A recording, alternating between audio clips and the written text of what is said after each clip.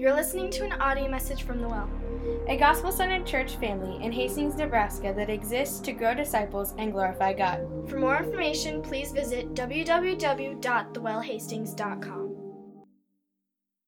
And so what we're doing today is we're continuing a series that we have entitled A Theology of Giving.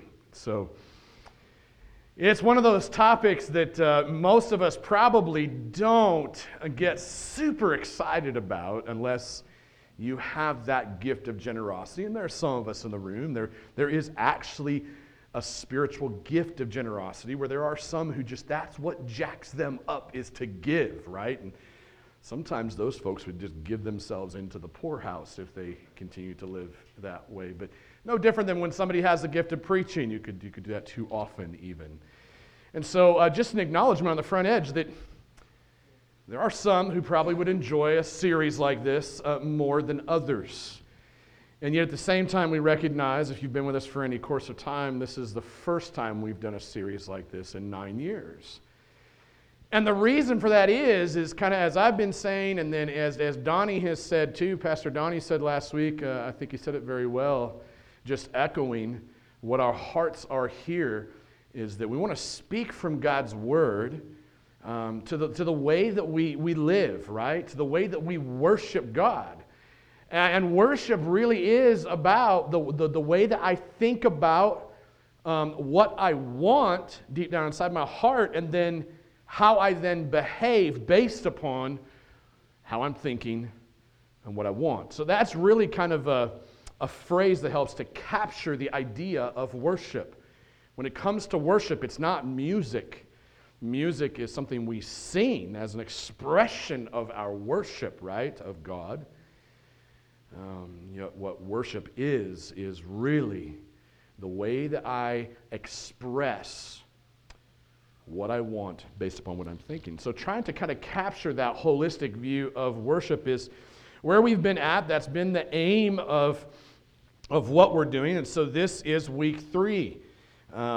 Week 3, we're going to focus on a number of different texts. So it's going to be a bit of a train ride, you might say, through the scenic hills and the byways of the New Testament in terms of this concept of the tithe.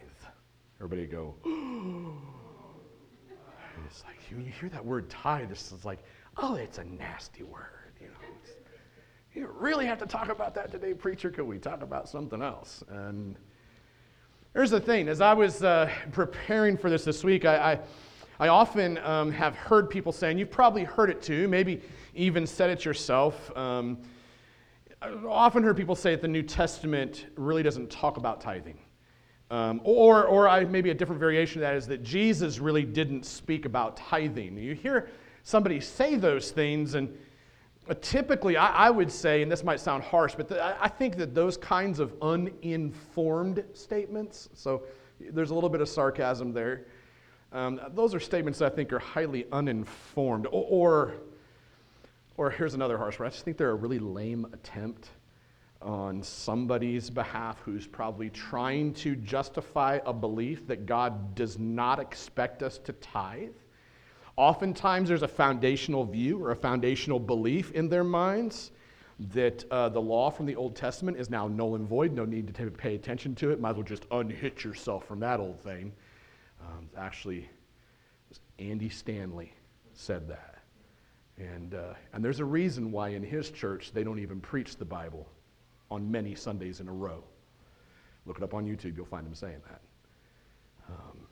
So, I've heard these things. I think that's kind of where it comes from.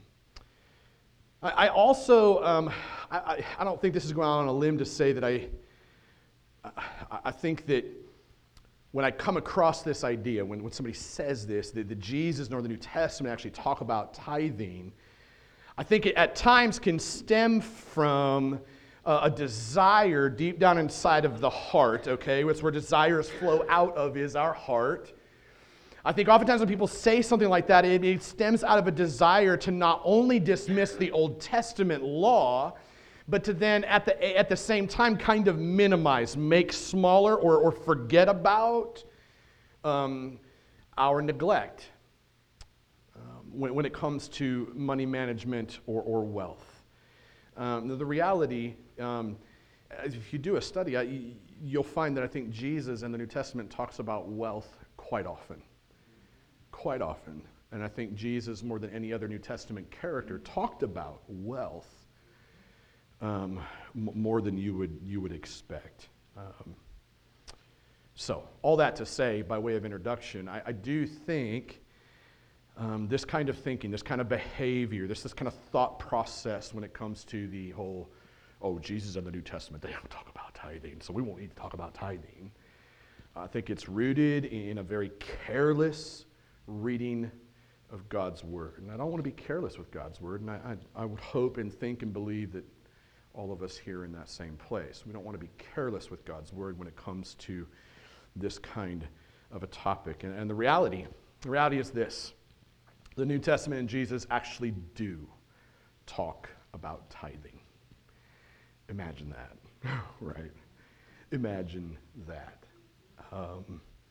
The creator of our wealth actually does talk about tithing from our wealth, not just in the Old Testament, but also in the New Testament. So I want you to think with me for a few minutes about New Testament tithing. Here's something that I came across this week as I kind of dove into my study, and I would submit it to you as something that's interesting to look up and just to kind of get a frame of reference. Here's the thing.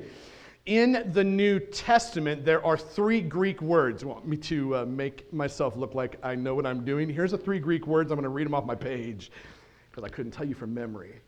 But it makes me sound cool if I can tell you what the Greek words are, right?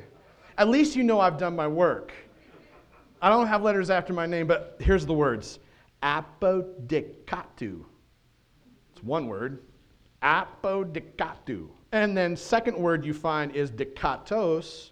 The third one is dikatu. These are the Greek words. New Testament written in Greek, primarily. Old Testament written in Hebrew. So in the Greek language, those are the 3 words that show up all over the New Testament that are translated into these kinds of phrases. Giving a tenth, collecting a tithe, collecting a tenth, giving 10%, or paying a tenth. Now here's the other fascinating thing when you find out that those are basically the 3 Greek words, some variation of them that make their way out into those phrases. In the New Testament, who wants to take a guess on how many times those words show up in the New Testament? At least once. That's actually a really safe answer. It's really good. I really admire you, Will, for the safety of your... they show up in the New Testament no less than 10 times. Now, I don't know. I love the fact that God in His sovereignty does some really funny things when it comes to numbers. And there's actually a book called Numbers. And the Bible, just 10 times the word for tenth shows up. Very fascinating. Now, so 10 times in the New Testament, 3 different authors, 3 different men. So let me just reinforce this quick to give us a frame of reference. 3 Greek words. You don't need to know what they are. It doesn't make you any smarter, trust me, because I will forget what those words are when we walk out. I don't even remember them now. Do you? No, I don't get me. But there's 3 of them, and you can look them up in a concordance and check me. There's 3 Greek words for the tithe or the tenth. They appear how many times? 10 times. How many authors? 3. One very important topic mentioned 10 times with a bunch of heart application in the midst of it. So that's what we're going to do. We're going to dive into these passages. We're going to do a quick flyby, if you will, of what the New Testament says when these words are used. And I kind of want to frame them this way. I want to frame everything that we talk about today around 3 questions that I think would help to kind of drive to the heart issues that we have when it comes to giving, especially the tithe. Those 3 questions are this: what do I love the most? What do I trust the most? And who or what do I believe is superior? Let me say it again. I'm going to say it a different way because I said it wrong the first time. Who or what do I love the most? Who or what do I trust the most? And who or what do I believe is more superior in my life? I want you to look with me first at Matthew chapter 23. This is the first book of the New Testament. And so if you kind of turn almost to the center of the Bible, well, not quite, because it's more like there's where Matthew 23 is for me. Okay? If you would turn to Matthew 23, and we're just going to read verse 23. Listen to what Jesus says. He says, "Woe to you." Now, interestingly, when you're reading this word woe, I was reminded of some seminary work that I was doing last year when I had to interpret, what does this three-letter word woe mean? Is it like, whoa, hold the horses? Here's the funny thing. There are some prosperity preachers out there whose names I don't need to name today because you guys have heard them far too many times, who have a very lengthy video about all their private jets and their golden faucets and when they interpreted this word woe, they interpreted it as, slow down and listen to God. And I was like, holy smokes, unbelievable. And at the end, of course, they asked for your money so they could go buy more jets. Blew me away. Jesus says, woe, which actually means cursed. Okay, not blessed. It's a curse. So, woe to you, scribes and Pharisees, hypocrites. Who's he talking to? Religious people. Pharisees were known to be the guys that got the practice right all the time. Scribes were known to be the guys who taught the Bible right all the time. So, perfect embodiment of a scribe or a Pharisee. Okay. The Pharisees and scribes today it's us. We love our Bibles, and we love to make sure we get our behavior right. He says, woe to you, scribes and Pharisees, hypocrites, he says. Why? For you tithe, there's that word tithe, mint and dill and cumin, and have neglected the weightier matters of the law, justice and mercy and faithfulness. These you ought to have done without neglecting the others. Man, fascinating. Turn with me now to the Gospel of Luke. A few pages over to your right in your Bible. Luke 11. I want to look there as well because it's kind of the same passage recorded by a different author. First was Matthew, second is Luke, right? And I want you to see the slight nuance between the two different authors' recounting of what Jesus says. There's no contradiction. What it does, here's what I love about the Gospels. The Gospels always have a tendency to add to the picture and give you a fuller picture of what was taking place. I love that. So notice some of the changes here, the differences, but also notice just some of the solidarity. That's a big word for unity. Okay, similarity. This is Luke 11:42. Listen to what Jesus says according to Luke. Again, same setting, same scenario, but woe to you, Pharisees. Slow the heck down. No, that's not right? That's not what he's saying. He's not saying slow down. Cursed are you, once again. Woe to you, Pharisees, for you tithe mint and rue and every herb, and neglect justice, and what's the additional thought here? The love of God. That's something different from what we read previously. Now you have a more complete thought that you might look to when you're thinking about what Jesus said to these men. You neglect justice and the love of God. These you ought to have done without neglecting the others. Fascinating when you look at those two, right? When you look at these two references by these two different authors, what do you see? You see that these two references point to the very same conflict, right, between Jesus and these religious leaders. And what's the issue Jesus is trying to get after here? What's the heart issue that's going on? The issue here is that God's people in these verses were more focused on what? Spices. They were more focused on spices than they were focused on loving God as their Redeemer through their obedience. It's fascinating. Commentaries would tell you, historical logs would tell you that these guys would sit around all day and debate these finite little grains of spices. I could just see them going in and grabbing them off their wives' spice racks and being like, well, how about this one? This is really small. How much should I give of that? And they're neglecting the massive, weightier issues of the law. The sense that you get here is that God's people here, what Jesus is confronting, they're spending a lot of energy on tithing tiny things while they're neglecting the big things. I mean, the law in the Old Testament was very clear on what they were to tithe. Very clear. In their desire to get it just right, they actually neglected the bigger things while focusing on these tiny things. But the reality is what they were doing is they were tithing from the spice rack, okay? Instead of just simply tithing on the grain and the oil and the wine and the firstborn animals that God had actually instructed them to do in Deuteronomy and Leviticus. Their love for tithing spices led them to neglect the practices of what? Caring for the poor, extending mercy to their enemies, and living in loving faithfulness to the God who had redeemed them from Satan, sin, and death. This is what was taking place.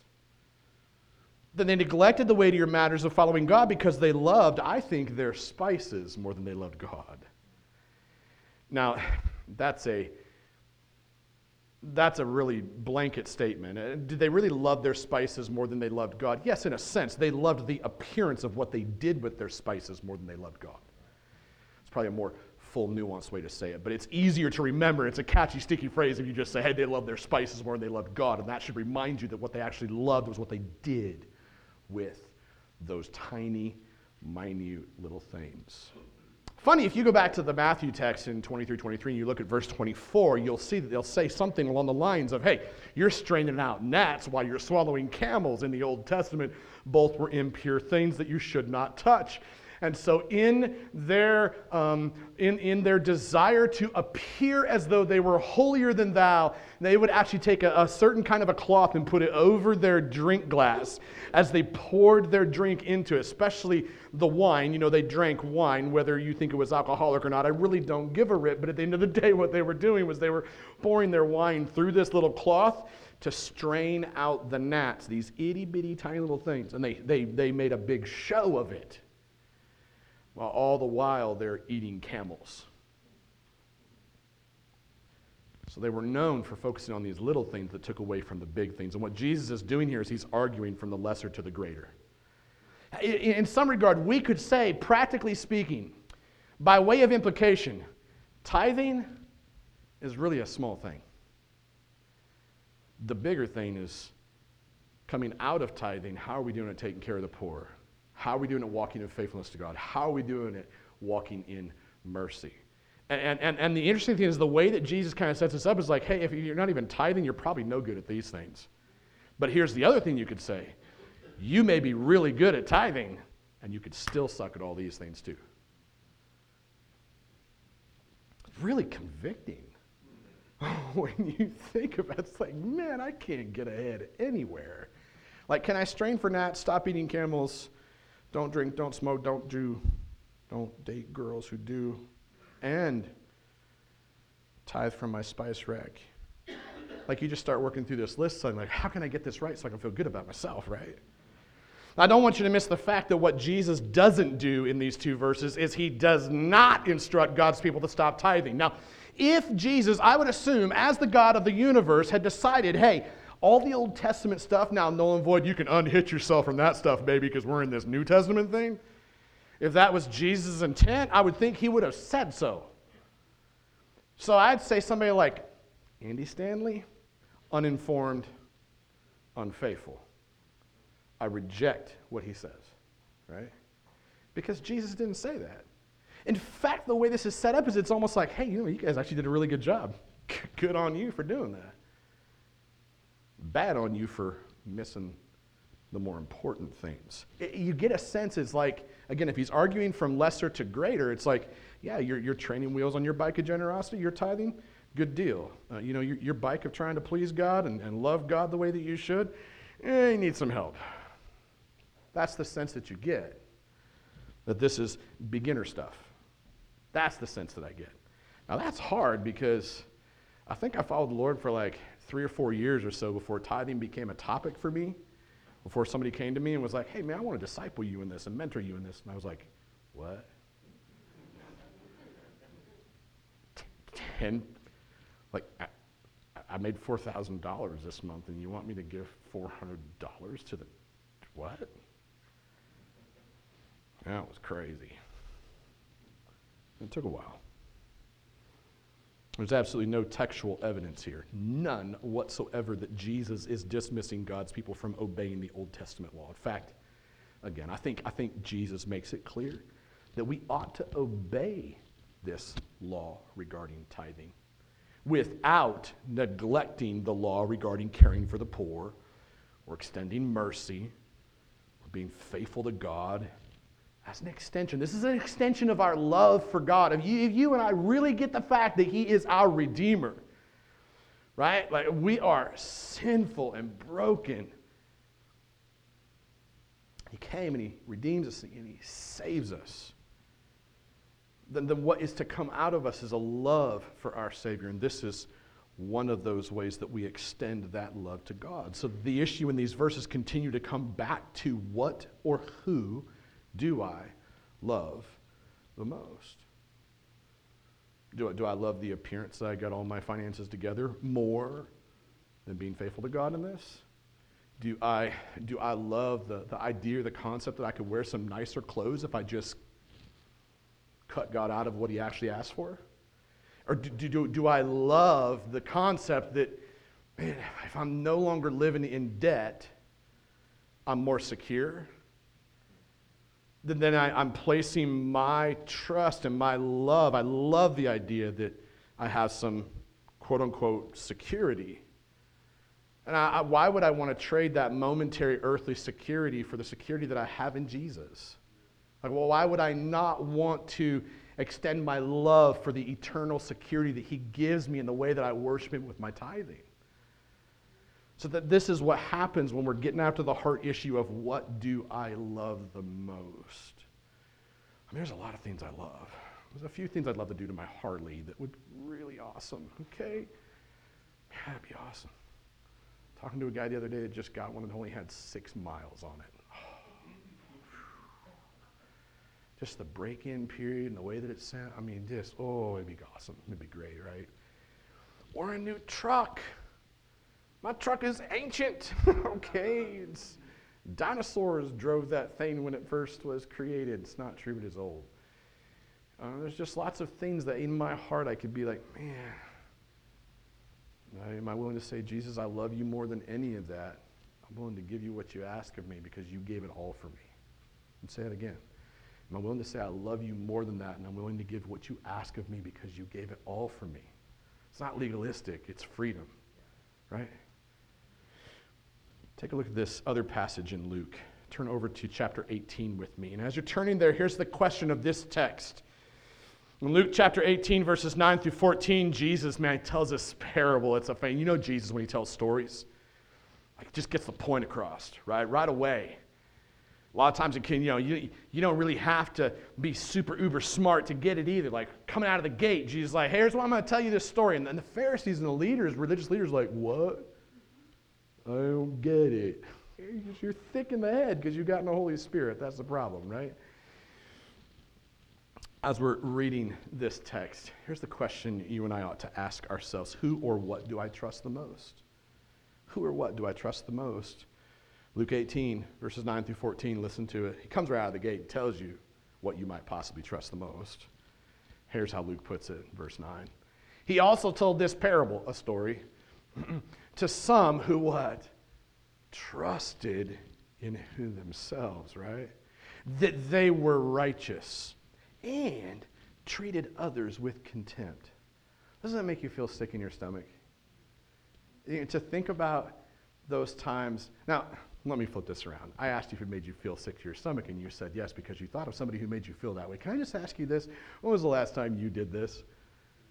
Okay, because just to get it away from you thinking about how somebody else did you wrong, how easy is it for us to not look into the mirror of God's Word and go, man, I got my act together, right? This is easy for us to fall into. This is an easy sin to fall into. This should be an easy sin to confess, right? Like, okay, yes. Yeah, I do fall into this thing, or I run headlong to this thing where I'm like, yeah, I kind of got it all together, but that guy right there, that guy. No, that girl right there. You know what I mean? And you look down your nose. You don't adjust your glasses because you need to read, but you adjust them because I see you. No, I actually can't see you over the top of my glasses, but this is what happened in this passage. They trusted in themselves that they were righteous, and they treated others with contempt. You know this story, right? Read the rest of it with me. Follow along with me. 2 men went up into the temple to pray.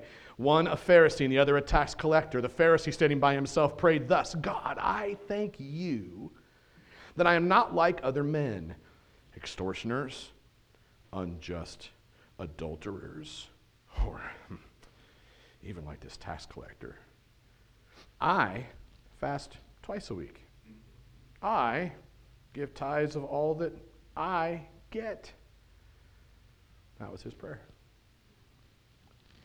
But the tax collector, Jesus says, standing far off, would not even lift up his eyes to heaven, but beat his breast, saying, God, be merciful to me, a sinner.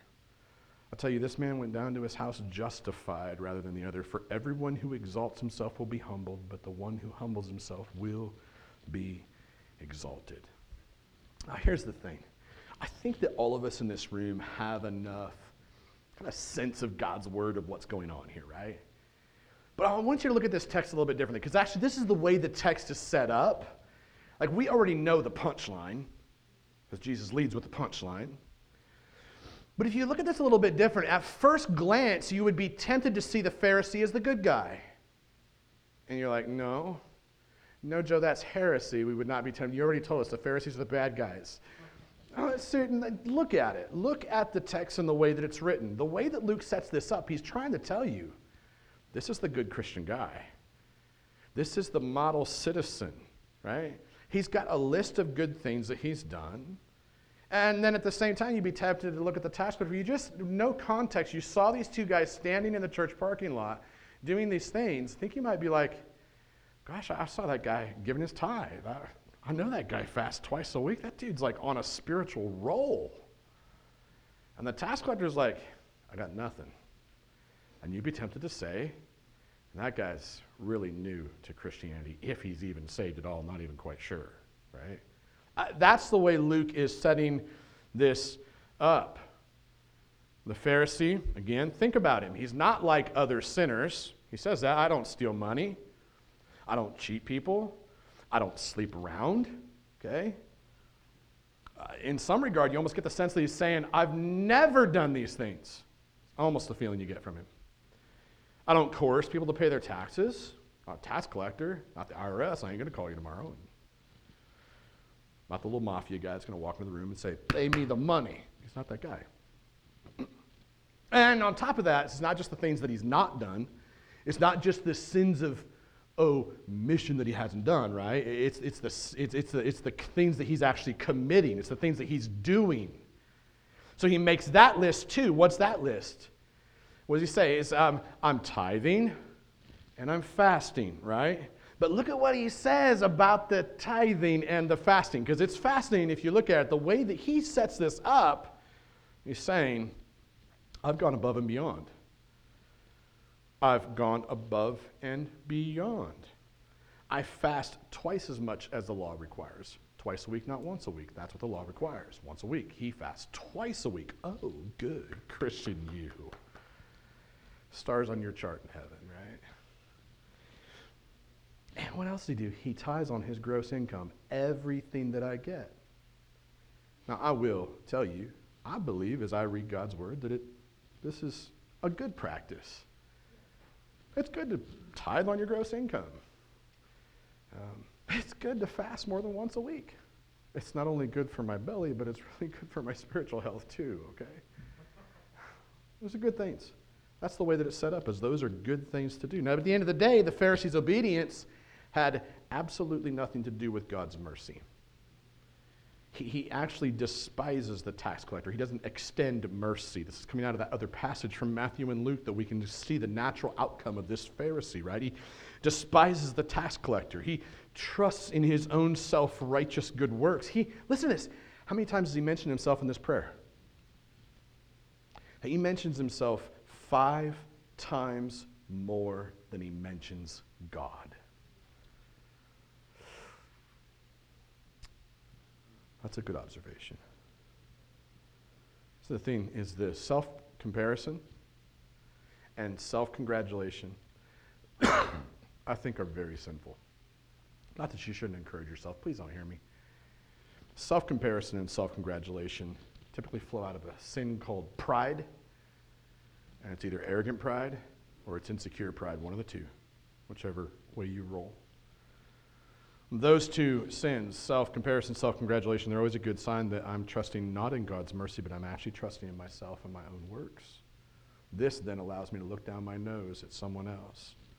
When you examine now the tax collector and you think about him in this story, what's he like? He can't even lift his eyes up to heaven, right? Can't even lift his eyes up to heaven. And all he does is he just utters this really simple prayer, asking God to be merciful to him because he's a sinner. This tax collector has absolutely no list of good deeds to trust in. All that he has is God's mercy. And Jesus says that tax collector is going to be the one who is exalted. He is the one who gets justified in God's sight. Why? Because of who he trusts in.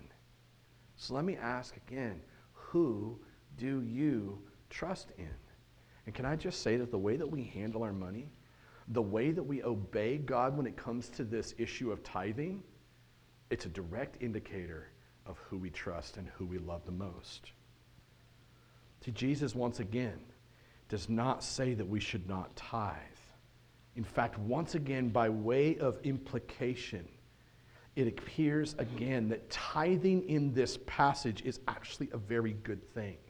If you follow that line that he set this up like this is the good guy and this is the bad guy. Oh, flip it around. No.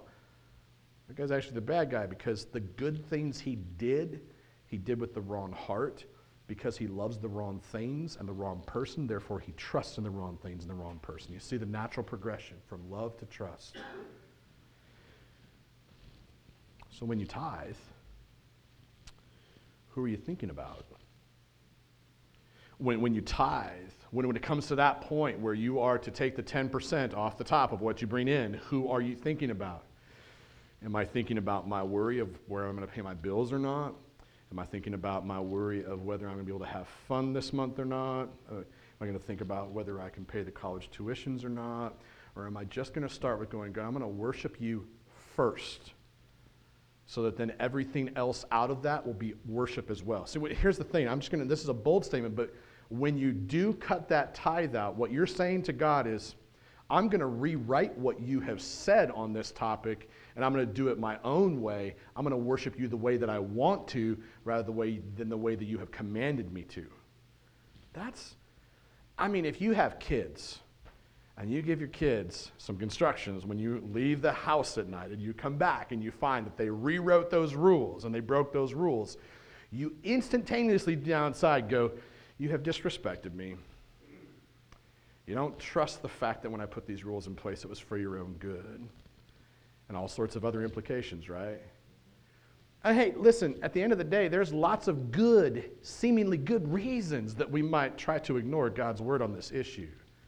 And I would just say, when we ignore God's word on this issue, what we are doing is saying, God, I don't want you involved in the money that you have given me. What we're doing is we're acting like the prodigal son who is like, hey, God, hey, Dad, I really wish that you were dead right now so that you can't control my inheritance that I am looking forward to getting from you. So I wish that you would just give me my inheritance now and then stay out of my business so I can go blow it in the hog pen. That's what's going on there, right?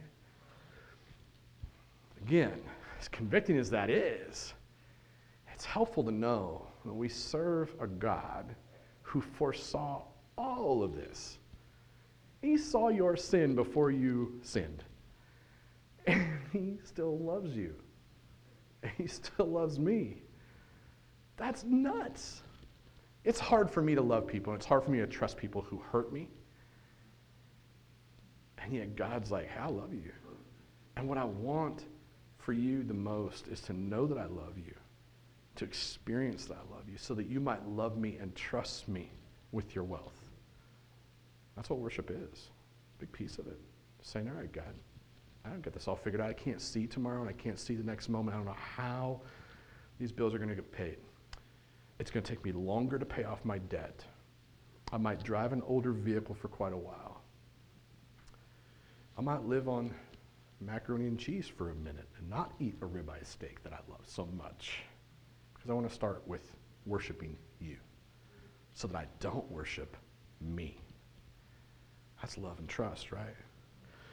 Look at this last passage with me, Hebrews 7, 1 through 10. If you would turn there with me, you're going to turn to your right in your Bibles, or you're going to look at the screen in front of you because it'll be there here in a few moments. And the question that I want us to ask as we look at Hebrews 7, 1 through 10 is this question: who or what is superior? We first asked, who or what do I love the most? Then we asked, who or what do I trust the most? Now we ask, who or what do I believe is superior? Now here's the fascinating thing. If you just think about this from like a grammatical, preachers always like to do 3 points where they kind of succeed each other and go in succession. All I did really was just kind of start with the first passage in the front of Matthew and just kind of work my way through. It's really fascinating how what I love the most and what I trust the most proves who I believe is superior.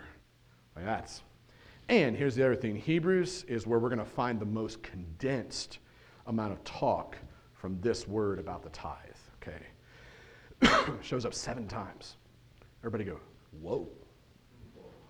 The reason I asked you to say whoa is so that you remember to. Thank you, Jesus, for that. That was, you can't write that stuff in notes and hope to ever get there. So that was the Holy Spirit or the coffee I drank this morning or, thank you, Lord.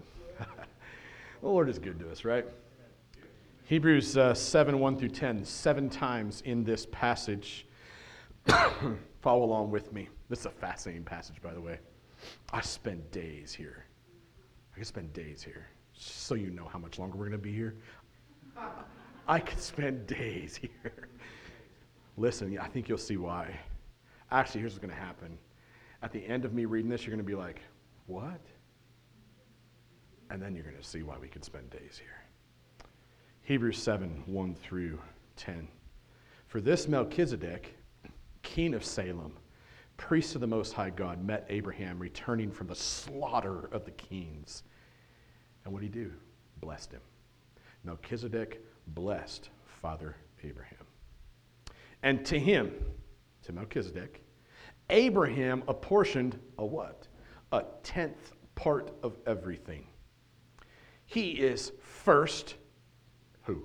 Melchizedek is first by translation of his name. His name means first, right? This is my commentary as we go through. He's king of righteousness. And then he's also king of Salem, which would be like the king of Jerusalem. He's a king of Salem. What does that mean? The king of peace. Are you making any connections yet? Anybody making any connections as we're reading that? It's fascinating. Who else do we call king of righteousness?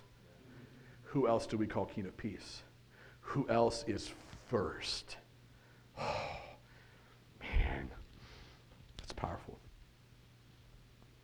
Shoot. It's really powerful.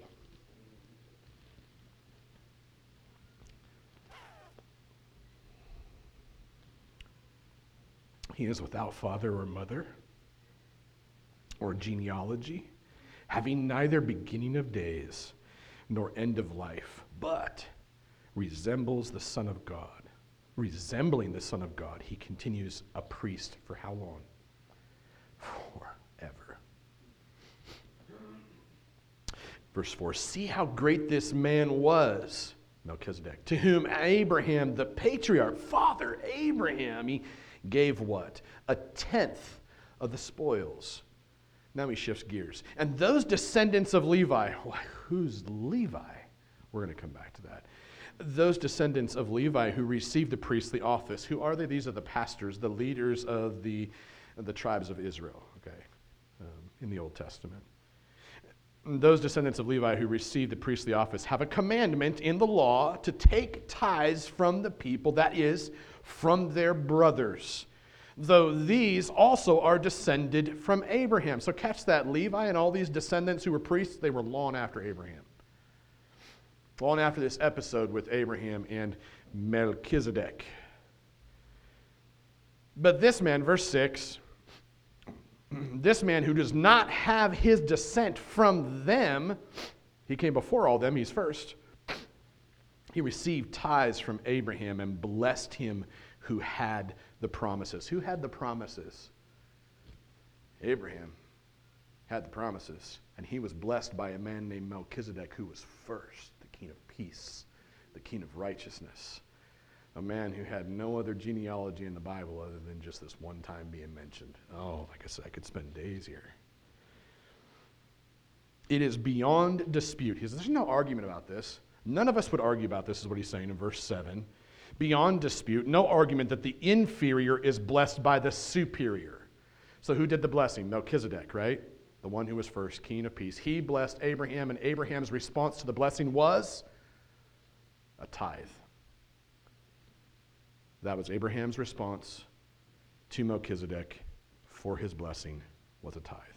He goes on, he says, in the one case, he's making another argument now. I mean, he shifts gears so many times here. I still really believe this is probably the Apostle Paul, or at least like his ghostwriter. There's a lot of people who are like, no, it can't be. Well, you spend enough time in the Apostle Paul and read his stuff, and it's like, dude is uncanny when it comes to making arguments about things. That's what he's doing here. Whether it's Paul or not, it doesn't matter. Sideline, I'm wasting time. In the one case, yes. In the one case, tithes are received by mortal men, but in the other case, by one of whom it is testified that he lives. What do you think that means? What is it testified that he lives? Who do you think lives? Jesus. Yeah, Sunday school answers are like great here because it fits every time. Verse 9, one might even say, here's another argument he has, one might even say that Levi himself, remember, when does Levi come in the range of things? He's out past Abraham, right? Eons later. Levi himself, who receives tithes, actually paid tithes through Abraham, for he was still in the loins of his ancestor when Melchizedek met him. Blows your mind. Like I said, the argumentation of the whole thing just, you guys know I love to argue, so it just gets me going. I love it. And the fact that it points to Jesus so obviously. So what do you make of this passage? What are we to make of it, right? All of its weird names, sevenfold mention of the tithe or the tenth. This is where a little bit of biblical history can be very helpful. So in this text, what you have is you have a dude named Melchizedek. I think the next screen will kind of give you a bit of a visual. Yeah. So what you have is you have Melchizedek, right? Then you have Abraham, Father Abraham. Then you have Levi. Then you have the priestly descendants of Levi. Question is, who are all these guys? I tried to kind of lead us through the reading of the text in a way that kind of fit together a little bit. Here's the thing. Melchizedek is basically this mysterious man in Genesis 14 whom our father Abraham, he meets. Father Abraham meets him immediately following this victorious battle with some really bad enemy kings. So I want you to keep in mind that meetup between Abraham and Melchizedek, that happens long before Moses gives the law pertaining to tithes and offerings, okay? Nonetheless, Melchizedek comes to Abraham. He blesses him verbally. And in the Genesis 14 account, I love this. When he comes, doesn't just bless him verbally, he brings a gift. And what do you think Melchizedek's gift is? Broken bread and some wine. Anybody make the connection? Some broken bread and some wine. Our practice of communion finds its way back there.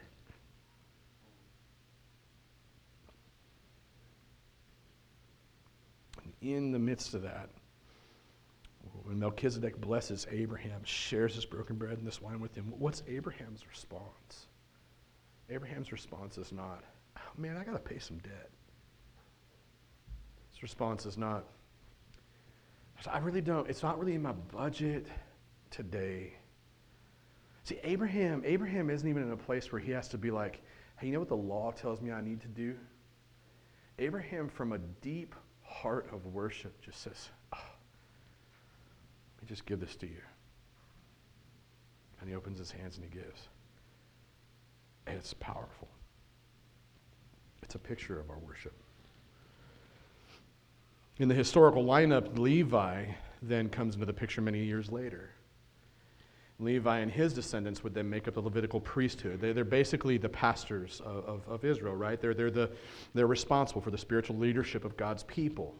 These Levitical priests then would receive or collect the tithes and offerings from God's people, their brothers and their sisters, to cover the costs of ministry, including the living expenses of those priests. Now, I would say, as a pastor and as one who planted a church where there were entire months that went by that the only tithe we received was from my wife and I. I don't say that to shame or guilt. I say it to simply say, this is my journey.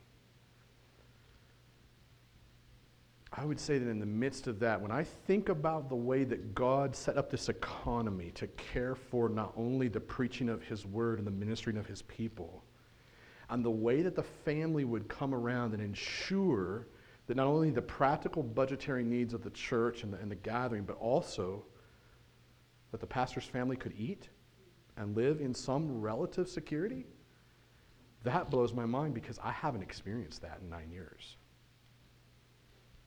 So, I look forward to the day when God gets us there.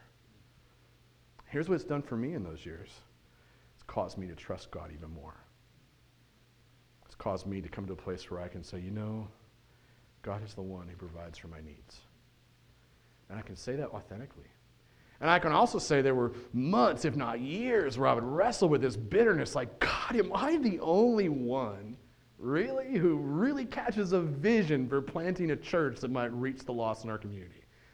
Am I the only one that catches that to a practical extent that I would be willing to give this way? And then my friend Eric would constantly, every year, send me this passage. You know. He would send me this passage, and the passage was about Elijah crying on the side of the mountain. And God would always say, oh, you of little faith, basically. Like, I got people over here. I'll raise them up.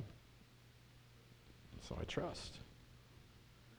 But I struggle. So there's something really special about this passage. Now, I'm way over time. I need to end this way without spending days. And I'm not saying I'm concluding yet, but this is the conclusion before the conclusion. The author of Hebrews, I can't get away from it. Again, I can't spend days, but here we go. I got to get through this, right? The author of Hebrews, what he's doing in this passage is he's tying all of this history together. I love the way one of the commentators kind of painted. He's like, imagine if you're the writer of Hebrews and nobody has ever had this thought. And the guy is writing Hebrews and he's like, Jesus, Father, you just tied this together for me. All of this from Abraham to Melchizedek to the broken bread and the wine and the broken body and the shed blood and our worship of God in our tithing. What does this all mean together? As Abraham tithes to Melchizedek, God's people tithe to Levitical priest.